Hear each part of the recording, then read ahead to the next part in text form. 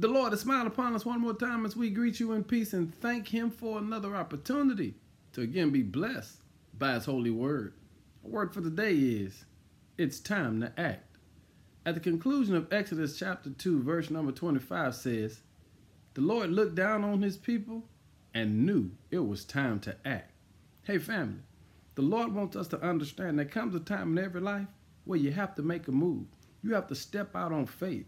You have to begin to move your way mentally, physically, and spiritually out of the condition that you're in. Because the children of Israel had been suffering because of slavery. They had been groaning and knew that God had made them a promise. But here is what the Lord teaches us. I heard you the first time, and there just comes a point in time where it's time to act. It's time to change that environment and situation. Family, I want to encourage you because we've been going through a whole lot these last several months. But there comes a time when you've got to move on. You've got to act because the Lord has already made a way of escape. But you've got to trust that way. Here's what the Lord teaches us. There comes a time where you got to walk by faith and not by sight. There simply comes a time where you got to trust in the Lord with all of your heart and lean not to your own understanding.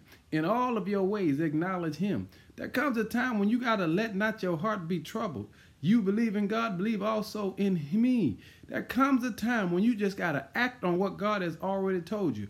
Eyes have not seen, ears have not heard the good things that God has in store for you. There comes a time you've got to act.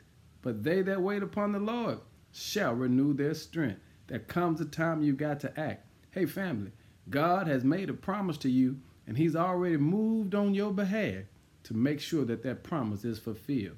Now, it's up to you and I. It's time to act. We give God glory today. In Jesus' name, amen.